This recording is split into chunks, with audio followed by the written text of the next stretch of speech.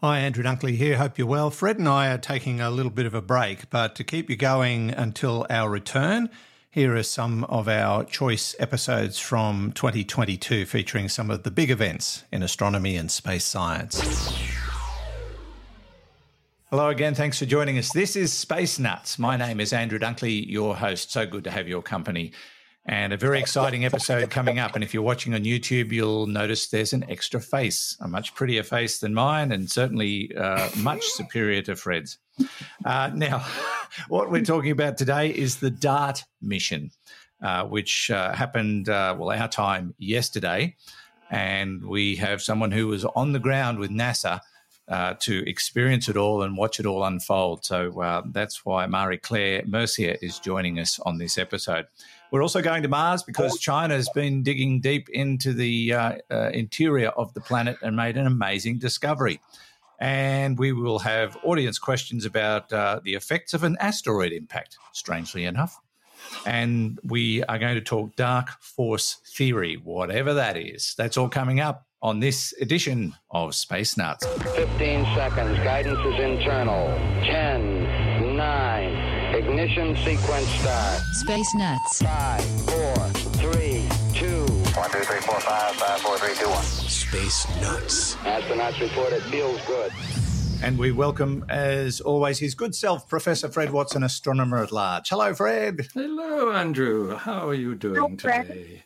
I'm wet. Very wet. Yeah, I am so. I know everyone's in drought in North America and Europe, and I feel for them as we just came out of a big drought. Seems so long ago now, but it is so wet here. Got rained on again today, rained on yesterday, rained on last week. It's a mess. You look a bit damp, soggy. I have to say. You do look damp and a bit soggy around the edges. Yeah. Fortunately, It hasn't been wet here in Sydney because half our roof was missing for most of the day. Because the storms. Well, no, it wasn't. No, it was just routine maintenance on the roof. But we chose a bad week for it, or rather, the roofers chose a bad week for it. Anyway, we had a dry day today. Chose a bad year, actually. Yes, that's right. It's been raining for nearly 3 years, Fred. Ridiculous. So they tell me. Yes, that's right. Also joining us is Marie-Claire Mercier. Marie-Claire, it is so nice to have you join us on this edition of Space Nuts. Thank you so much. I know it's 1:30, or nearly 2 o'clock in the morning your time. So we really appreciate you putting the toothpicks in your eyes and staying awake for us. It's fabulous. Thank you so much. And welcome. My pleasure. Thank you so much for extending the invite so I can share some of my insights from yesterday's historic event. So really. Yes, indeed. It was amazing. We might as well get stuck straight into it if you're ready, Fred, and talk to you about what happened yesterday. Fred, I suppose just paint the picture for us. What was this all about? And then we'll get Marie-Claire to explain what she saw. Yeah, the DART mission spacecraft launched back in November last year with a half-ton spacecraft that essentially hit an asteroid by the name of Dimorphos, which is the moon of an asteroid called Didymos. And the idea is to see whether that impact will have changed the orbit of Dimorphos around Didymos, because that might be one day the kind of thing that we need to do to deflect an asteroid that could be threatening our planet. And I'm going to stop there because we have an expert in the room with us who was there when that impact took place. Not in front of Dimorphos, waiting for it to happen, but certainly in the control room, which is very, very exciting. Indeed, very exciting. Marie-Claire, just tell us how it all unfolded yesterday. How did you get to go in the first place? How did that happen? So I think we were. I just wanted to actually show you guys my shirt. Oh, look at the T-shirt from the Johns Hopkins Applied Physics Laboratory. So official part of the team. So how did it happen? Because I believe NASA, every time they do have a project or upcoming project, they try to extend the invite to social media influencers or science aficionados to apply to their slots. And it so happened, and it was last month. I remember it. I was browsing through my Instagram, and I was following, NASA account, Johns Hopkins APL, and there was a slot to apply. And I applied, and they got back to me a week after, telling me I got accepted, and the rest was history. Meeting everybody. Indeed, it was.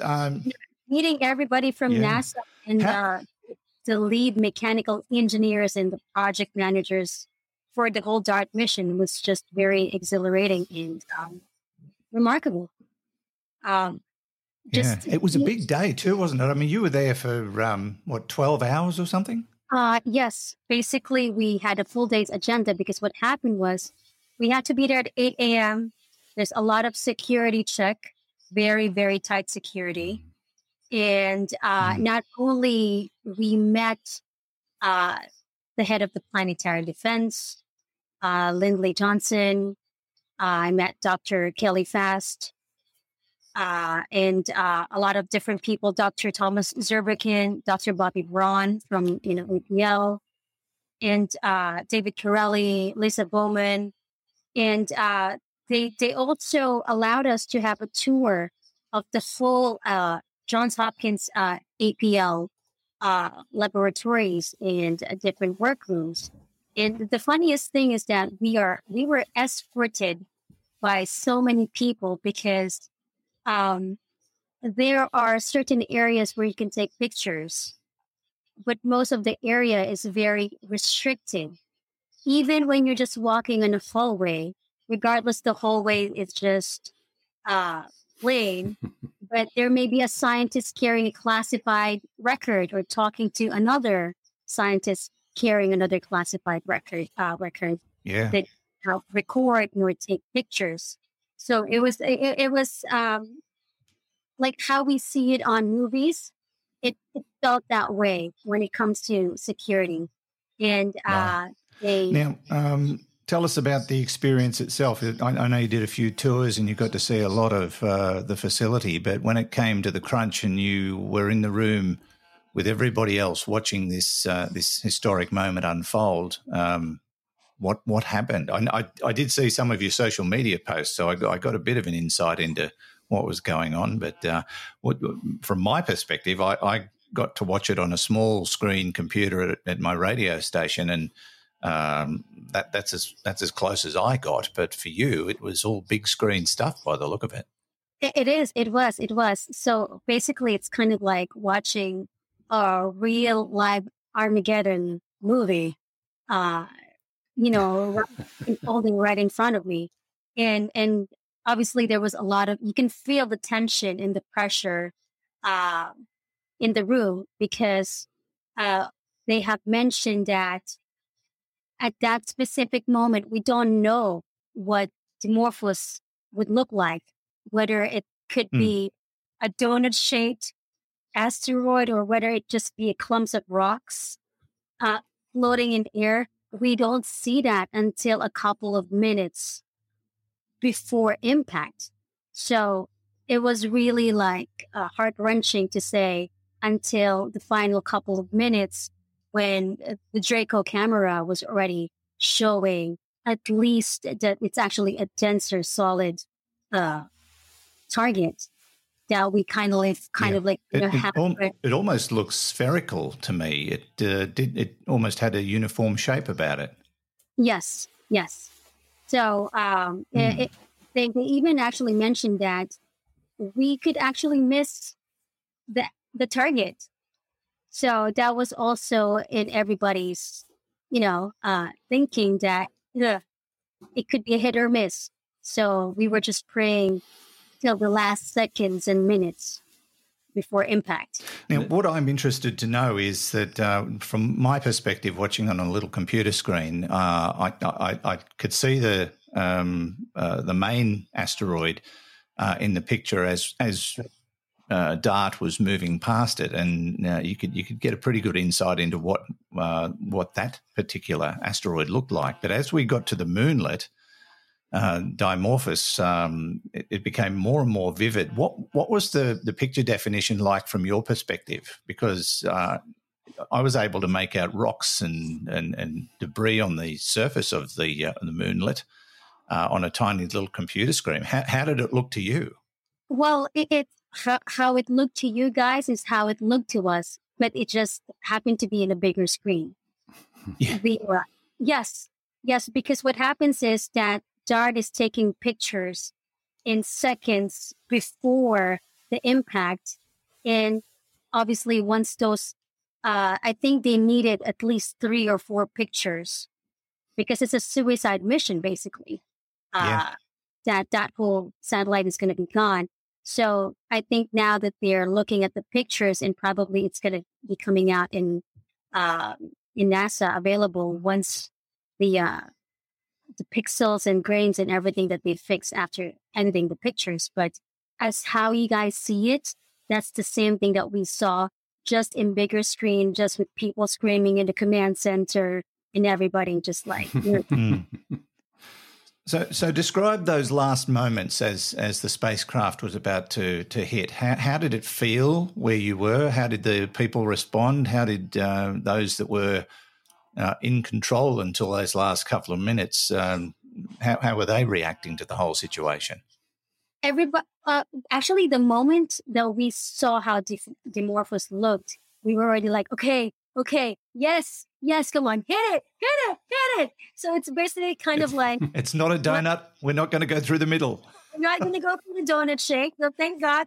Okay, all right, 1 more minute, a couple of more seconds, and here we go. And everybody just started screaming and shouting, and, like a moment of really relief that years worth of dedication has finally come to an end. But basically, they were able to hit the target.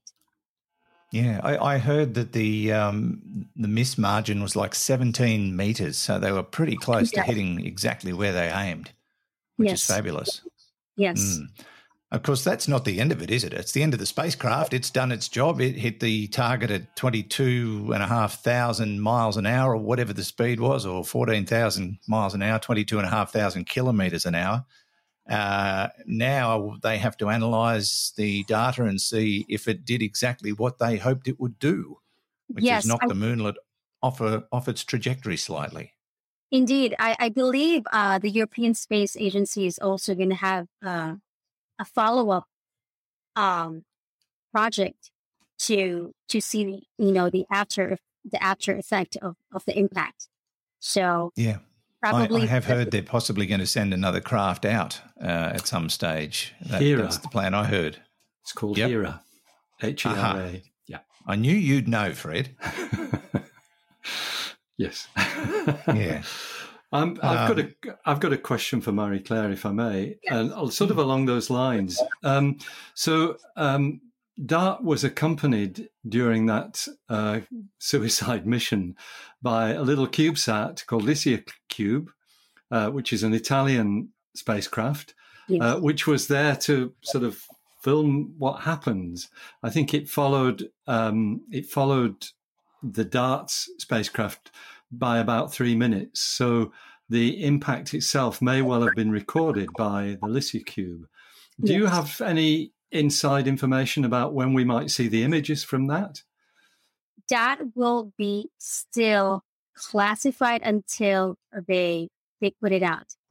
We actually had a press conference afterwards with the whole team for DART, and they have mentioned that with the LiCiaCube that they have to look at the pictures first and then study the data of the recording before they put it out in public. Yes. So, yes. Okay. I did see something online today, which I don't know if it was a telescope or something, but they did show a sort of an image of the moonlet as it got struck, and there was some kind of plume that came off it as the impact happened. But I don't know if that's real. It looked fairly genuine to me. Yeah, I think ground-based telescopes were actually observing. But this thing's 11 million kilometers away. Yeah, and it seemed a bit odd to me, but yeah. But anyway, it might be real. Who knows? What I heard was that the Lycia Cube images might be released towards the end of this week. So that sort of ties in, Marie-Claire, with your insight there about that. I would assume they're being processed by the Italians because it's an Italian spacecraft. Okay. Yeah.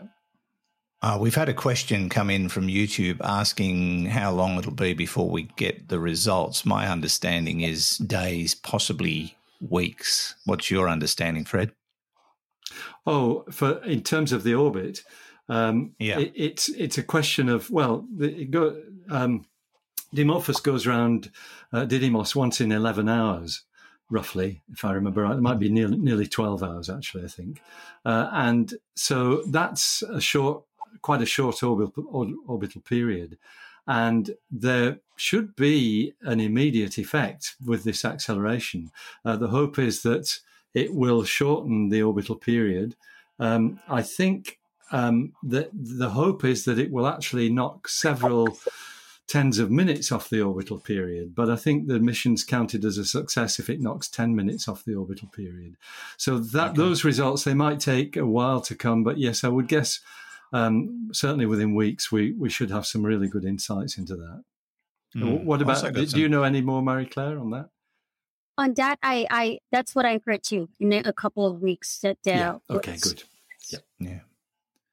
I got some feedback on that image I saw of the impact plume, and we're being told it was in fact a ground-based telescope in South Africa that took those images. So it looks like they did actually get vision of the impact from a ground-based telescope, which is extraordinary. It's a pretty good. If it was a fake, it was great. Obviously, it's not. It really was filmed. So that's fabulous. Anything you'd like to add in conclusion, Marie-Claire?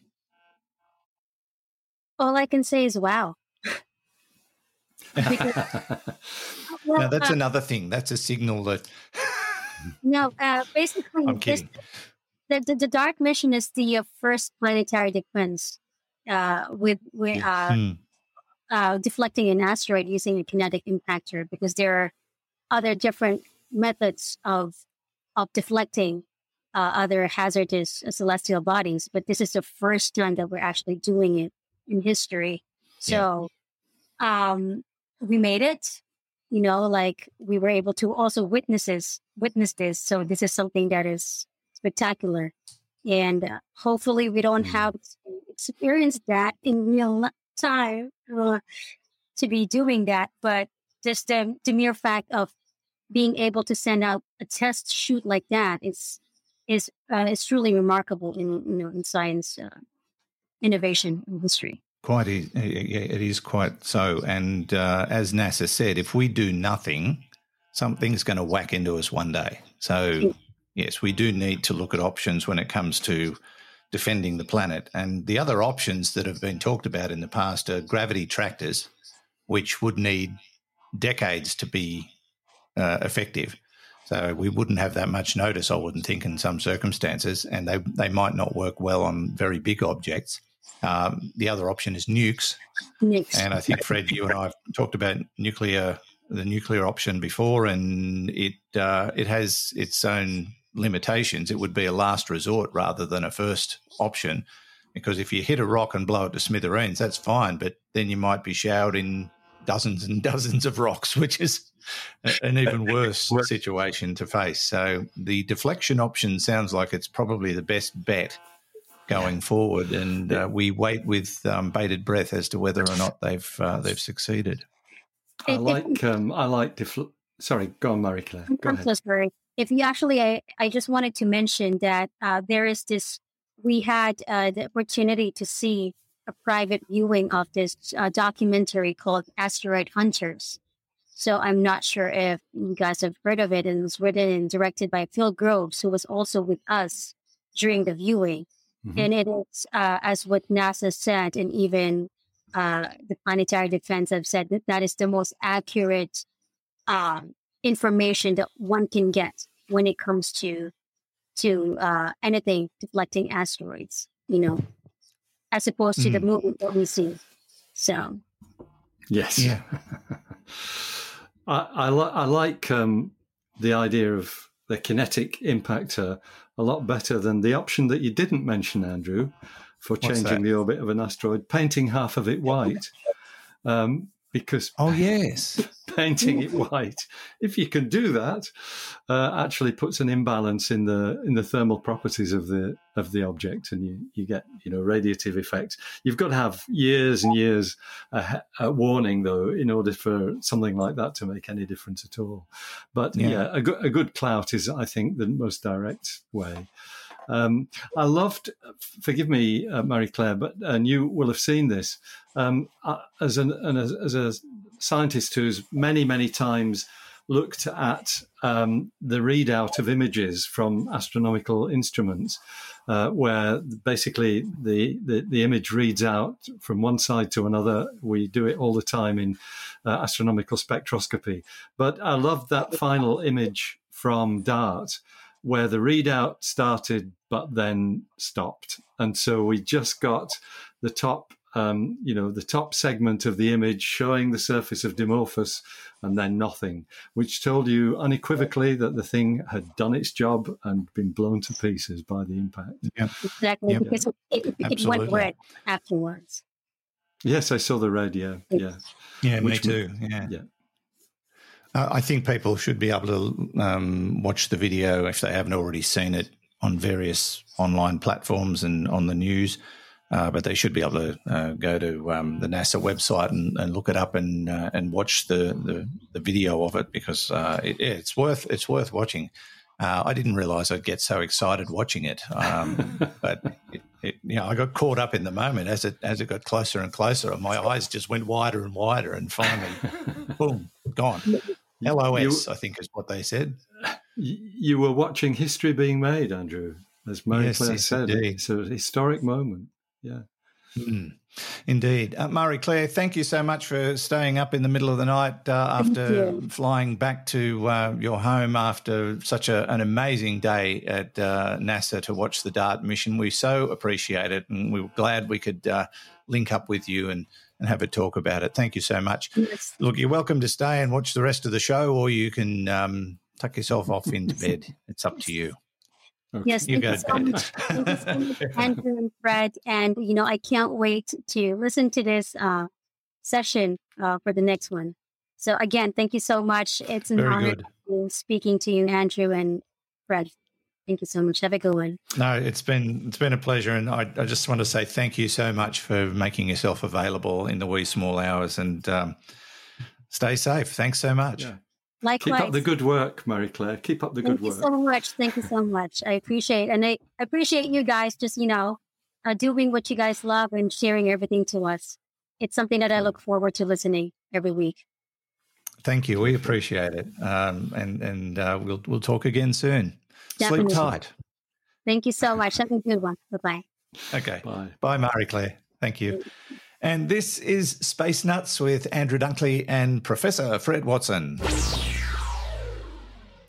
Roger, you're loud and clear here also. Space Nuts. Now, Fred, let's move on to our next topic, which is Mars-related, and this involves a Chinese rover that's made a fascinating discovery, and it adds more weight to what we were probably thinking about Mars as, we'll call them salad days, when it had liquid water, when it had properties similar to Earth, until all of that was blown away by its unfortunate weak gravity situation. Yeah, it's really interesting, and some of the details of this have surprised me, I have to say, Andrew. So this is results from the Zhurong rover that we know has been working on Mars pretty well since the Perseverance landed it. They both caught the same window to get from Earth to Mars back in July 2020, was it? They were launched, I think that's right. And Perseverance landed in February 2021. Zhurong, if I remember rightly, I think, stayed in orbit for quite a while before the rover was deployed down on the surface. And it's been very successful. It's working well. It's a smaller rover than Perseverance. It uses solar panels for its power source. And we've seen some lovely images from it, actually, some really quite remarkable stuff, including, wasn't it? Oh, no, that was Chang'e, the one that had a tent on the horizon, or a shed or something. That was on the moon. One of these images that looks like something else. The good old pareidolia coming into play to make us think we're seeing something that we're not. Anyway, that's not part of the story. What makes Zhurong interesting is that it has a quite sophisticated ground-penetrating radar system, which works at two frequencies. High-frequency radio waves that actually give you really detailed images down to about 10 meters under the ground. But then if you want to look further, you go with low frequency, and because it's lower frequency, you get not as good detail. You don't get the same resolution, but that will take you down to 100 meters, which is really quite extraordinary. Getting penetration of radar to 100 meters below the surface. I know, that is amazing. Yeah, very significant. So what the scientists have done is identified different layers within the ground beneath the Zhurong rover, and there's two layers which have sparked their interest.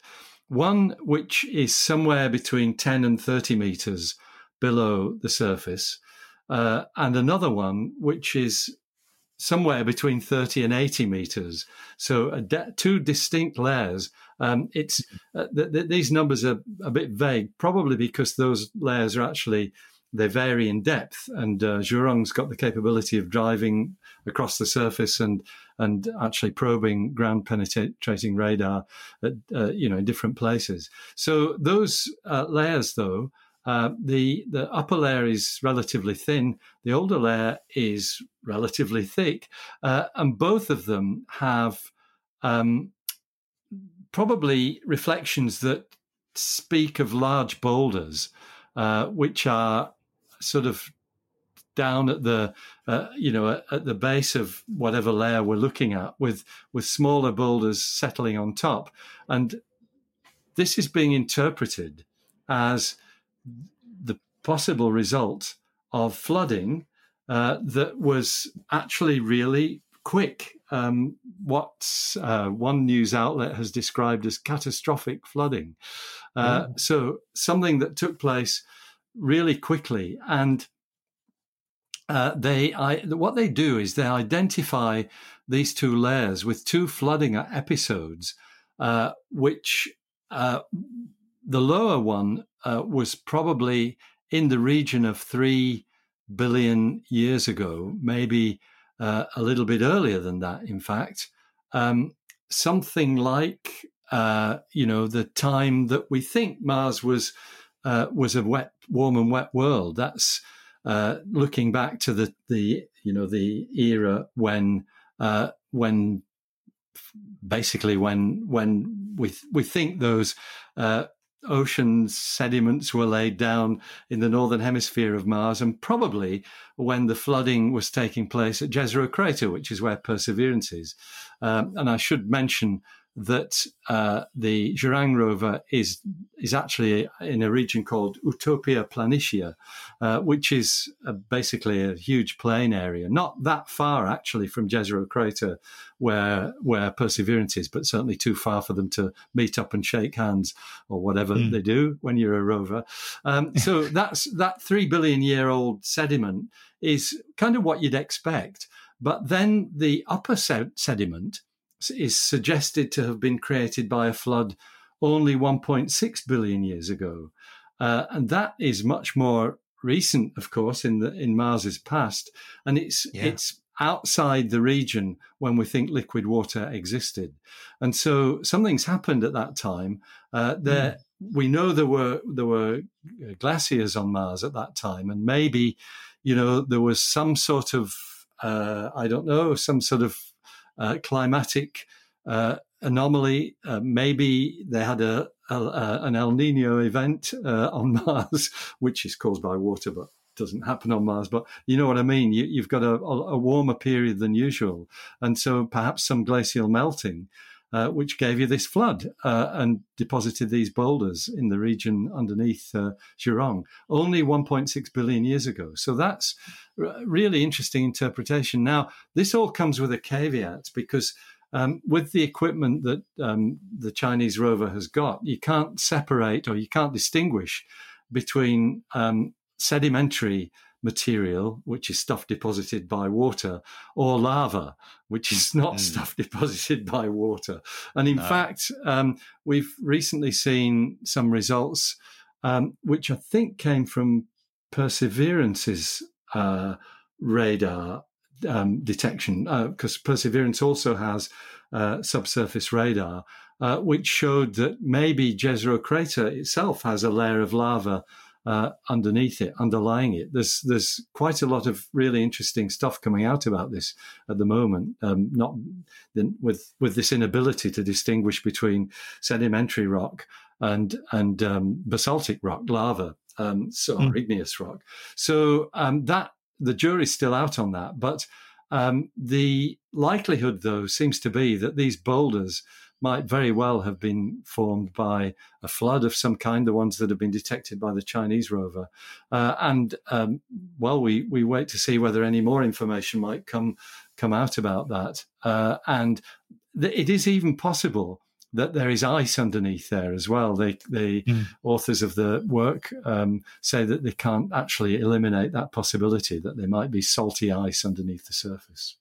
Quite incredible. And look, it stands to reason that lava is a plausible explanation, because a new theory about the death of the dinosaurs has surfaced in the last week or so, suggesting that, yes, the asteroid impact or impacts, as we recently discussed, certainly were major contributing factors, but they also have found that there was a lot of volcanic activity around that time too, which might have finished them off. And they've suggested there was at least one lava flow that covered an area as big as continental Australia, which, imagine the effect of that.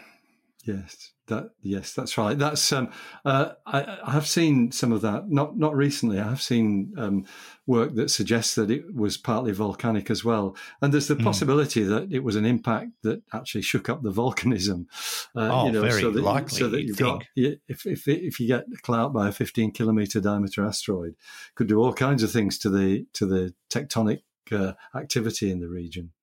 At the very least, put an extra hole in your head. Yeah, if you're a dinosaur, that's right. Yes, indeed. But it's a fascinating discovery, and hasn't China been amazing with everything that they're doing? Yeah. And from what I've been reading recently, they've got bold plans. They're looking to get to Mars. They're looking to put a rover on Mars. They're going to take the UAE with them.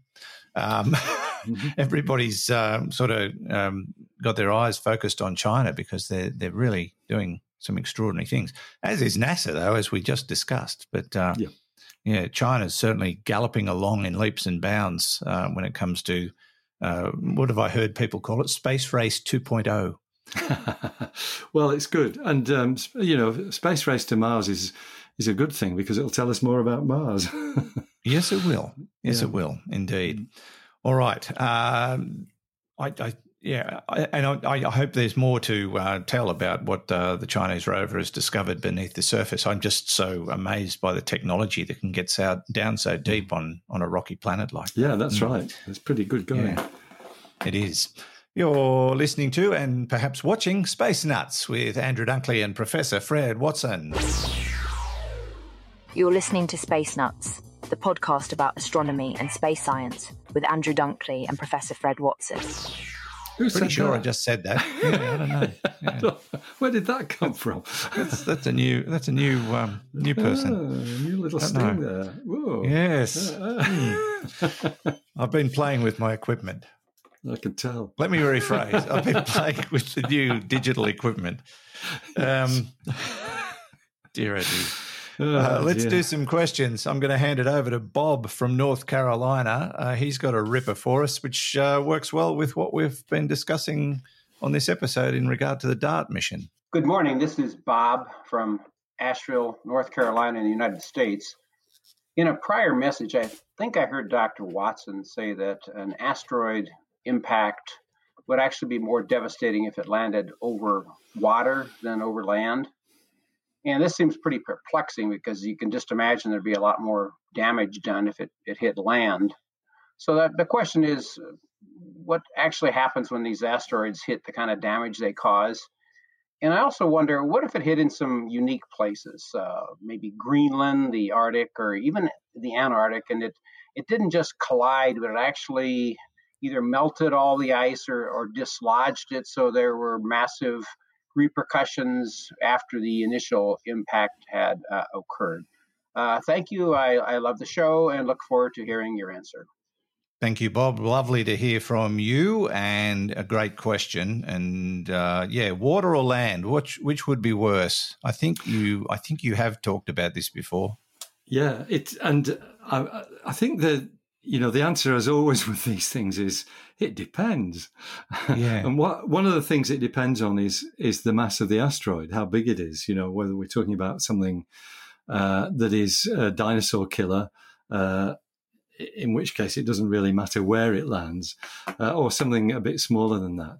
And I've seen recently simulations. Now, I think they were in connection, Andrew, with that. Do you remember we talked a couple of weeks ago about an asteroid, or it might be a couple of months ago, an asteroid impact off the coast of Africa, which has been kind of linked with the Chicxulub impact, the dinosaur killer. And that certainly landed in what was then an ocean. I think it was relatively shallow ocean. But the simulations showed the impact. And the first thing that happens is this sort of hollow cylinder of water is raised to an enormous height with the sort of centered on where the asteroid hit.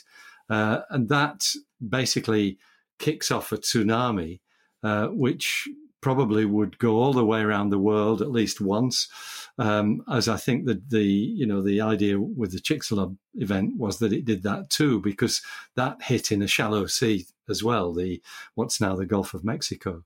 So that's one effect. But when you've got something as massive as that, the water as massive as the dinosaur killer, the 15-kilometer one, the water really is almost an aside.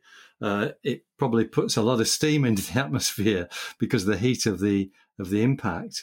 But when you look at the simulation of an impact like that, you can see that the rock itself behaves almost like a liquid. It gets pummeled by this thing. There's a huge crater formed, and then it bounces back. And this all takes place within a matter of minutes.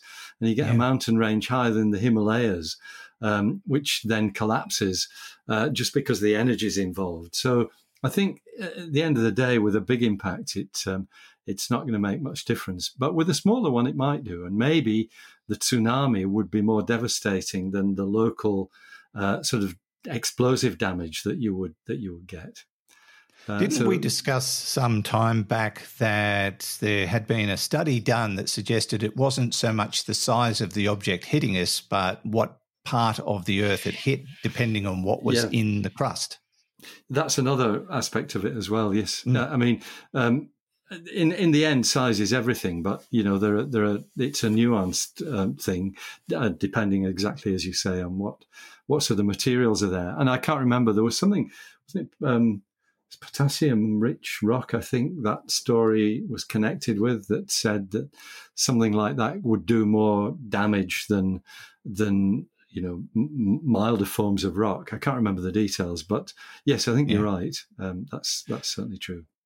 Just as a little aside, I suppose it is somewhat related. You talked about the way water would plume if an asteroid hit an ocean or a sea.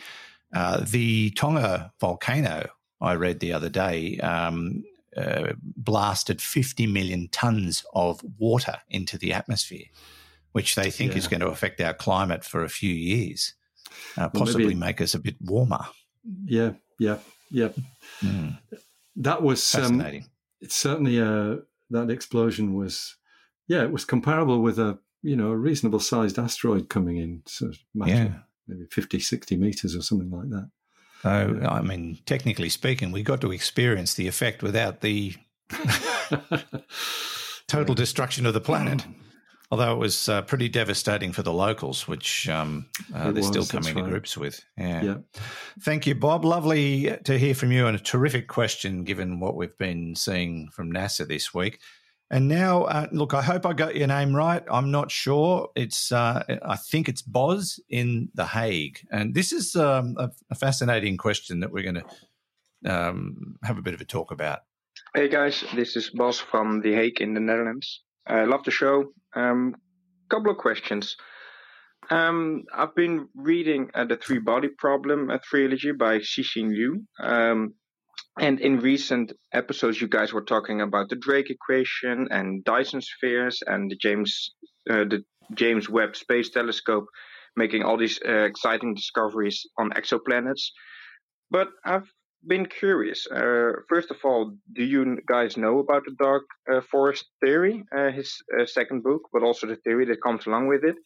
And if you do, I'm really curious what your guys' opinion is about that theory. And third, final question is, with the James Webb Space Telescope making all these fascinating, beautiful discoveries, should we actually be looking for extraterrestrial life, or is that something that might even be a danger to our civilization and humanity and stuff like that? Once again, love the show. Would like to hear from you guys. Keep up the good work. See ya. Thank you. I hope it's Boz, but thank you anyway. Lovely to hear from you.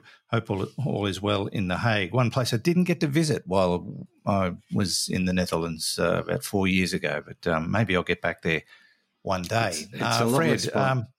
I believe so, yeah. I mean, we only hear about it in the news from time to time for all the wrong reasons. Well, there's a really good reason why we should talk about The Hague, and that is that it was in The Hague on, I think, the 23rd of September, 1608, that the telescope first appeared in the historical record. And Marnie and I went there on the 400th birthday and celebrated with a cake that was made for us by the cake makers to the Dutch royal family that had a chocolate telescope on top. We had a party with all our tour guests there back in 2008 to celebrate the 400th birthday of the telescope. Yeah, it's a great spot. Some fantastic history there. Great scenery. Schweningen is the name of the seaside town that's associated with it. So great spot. Should go next time, Andrew. I should indeed, yes. I'd love to. So now, Boz asked about the three-body problem. Now, I've just done a bit of a quick look, and it was by a Chinese writer, Liu Shijin. It's the first volume of a series. Now, I understand it's science fiction, but I've never heard of it and I haven't read it. So obviously I'm not in a position to comment on it. But I think it brings into being dark force theory. Yeah, I think one of our I think we've had a listener question before on the three-body problem. Or maybe it was on a broadcast that I was doing with a listener question. I can't remember, but it certainly crossed my path before.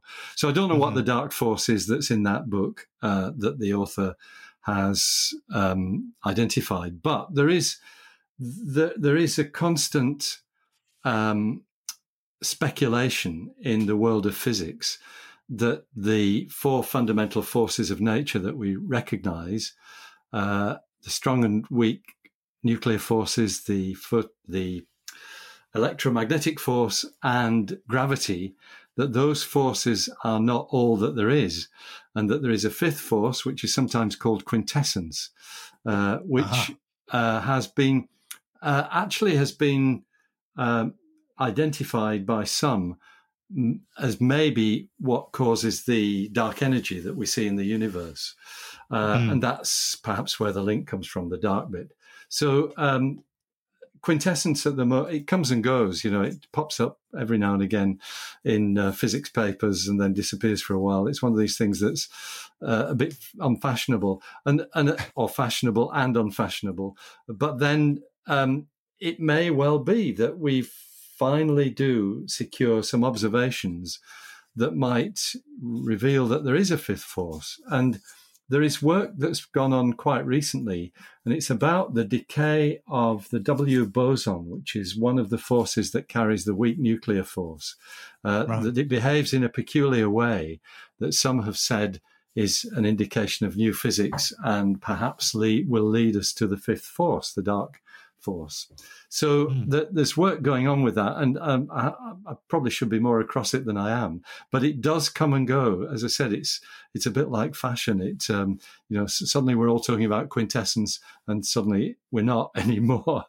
But it has been linked as a perhaps a source or reason for the dark energy that we believe is what's causing the universe to expand ever more rapidly. So those two, I think, are linked together. Yeah. So now the third, was there more, or do you want to go to the third? No, I was going to go. Yeah, move on to the next bit. Right. Yeah. Should we look for ET? Well, yes, we should. As long as I agree. As long as we, because looking doesn't actually make us dangerous. It doesn't bring us. It doesn't put us at any higher risk than we are already from ET finding us, because we as a species have advertised our presence for a long time, not just by radio waves, which are emanating in a sphere in space, which is now something like probably 140 light years in diameter, if you count the first high-powered radio signals in the 1930s as being when we became radio bright in the universe.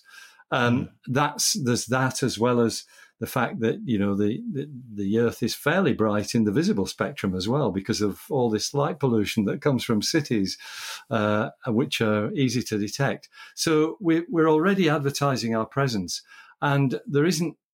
The idea of searching for extraterrestrial intelligence is not one where you go out and say, is anybody there? Even though there are plans to do that, that's still a problem that I think needs ethical consideration. But it's the search for ET is really basically a search using the same equipment that we use to study astronomy and space science. It's telescopes. It's things like the James Webb Space Telescope. It's not sending things out there, although there are probes out there. Of course, the 5 spacecraft that are leaving the solar system, they're also markers of humankind. So we've already done it. We've already advertised our presence. So what we're doing now in terms of looking is not necessarily dangerous. You've given me an opportunity to play with a new toy. Oh, good. You ready for this? Yeah. Because I'm going to quote Pink Floyd. Is there anybody out there? You like that? That's very good. Yes, you were perfectly in sync there. Very creepy. Yeah, the answer might well be no, but that shouldn't stop us from looking. Well, yeah, and we are looking. We're looking for the same things that we produce: light, radio, which is a form of light. We're also looking for spectrum signs in their atmosphere for things that they have made that aren't natural. What else are we looking for? Well, the point I was going to make spaceships. Was the reason why. Yes, spaceships are a good one. The reason why we're not why we shouldn't stop looking is because we use the same technology to make discoveries about the universe as we do to try and find extraterrestrial life. So, it's all part of building up our store of knowledge. That's spaceships is an interesting one because, maybe one day a piece of space junk that would turn up that might not be able to be explained by human sources. A bit like that thing that crashed into the backside of the moon. Oh, didn't that happen to a farmer in southern New South Wales recently? It turned out to be SpaceX or something. I was going to say, except it said SpaceX on it. But the one that crashed into the backside of the moon that nobody has owned up to, that's an interesting one. That is. Yeah. I have my suspect. Yes, I know you do. I'm sure you do. All right, Boz, thank you. Great set of questions, made for some interesting discussion. But yes, I think looking for ET is a good idea until we find them and they don't like us. Then we'll throw rocks at them. Yeah, it won't be by looking for them that they'll find out about us. That's the point. Exactly. Good point. All right. Just about time to call it quits. It's been a long but very interesting show with Marie-Claire Mercier joining us after her trip to NASA to watch up close and personal the DART mission yesterday, our time. But if you do have questions for us, jump onto our website, spacenutspodcast.com or spacenuts.io. Click on the AMA link and you can send us a text question or you can send us an audio question. Or there's a tab on the right-hand side to send audio only, and all you need is a device with a microphone like this one. See? Yes. And I'm replacing that, by the way. I'm getting a new one. It's going to be much bigger and in-my-face type of scenario. Yes, so please send us your questions, and don't forget while you're there to catch up on the back catalogue, our past episodes. Please leave your reviews on your favourite podcast distributor because the more reviews, the more we get noticed and the more people who join us and the more fun we have. You can also visit the Space Nuts shop where you can find all sorts of goodies. Oh, I forgot to tell Marie-Claire, but she'll pick it up in the recording. We're sending her some presents for joining us today, so she'll get a couple of little surprises in the mail. Well, it won't be a surprise now because you've told her. Garbage. I forgot to do it. Well, he'll remember now. Fred, thank you as always. It's been a great pleasure. It's always a pleasure, Andrew, and thank you for your patience as well.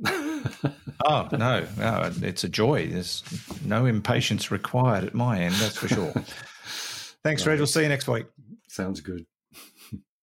Fred Watson, astronomer at large, joining us on this edition of Space Nuts, and thanks for your company. We'll look forward to your company on the very next episode. From me, Andrew Dunkley, bye-bye. Space Nuts. You've been listening to the Space Nuts podcast. Mission complete, Houston. Available at Apple Podcasts, Google Podcasts, Spotify, iHeartRadio, or your favourite podcast player. You can also stream on demand at Bytes.com. This has been another quality podcast production from Bytes.com. And farewell to our live audience. Thanks for joining us. We'll catch you again on the very next episode, whenever that will be. We've yet to decide. We're about to do that. See ya.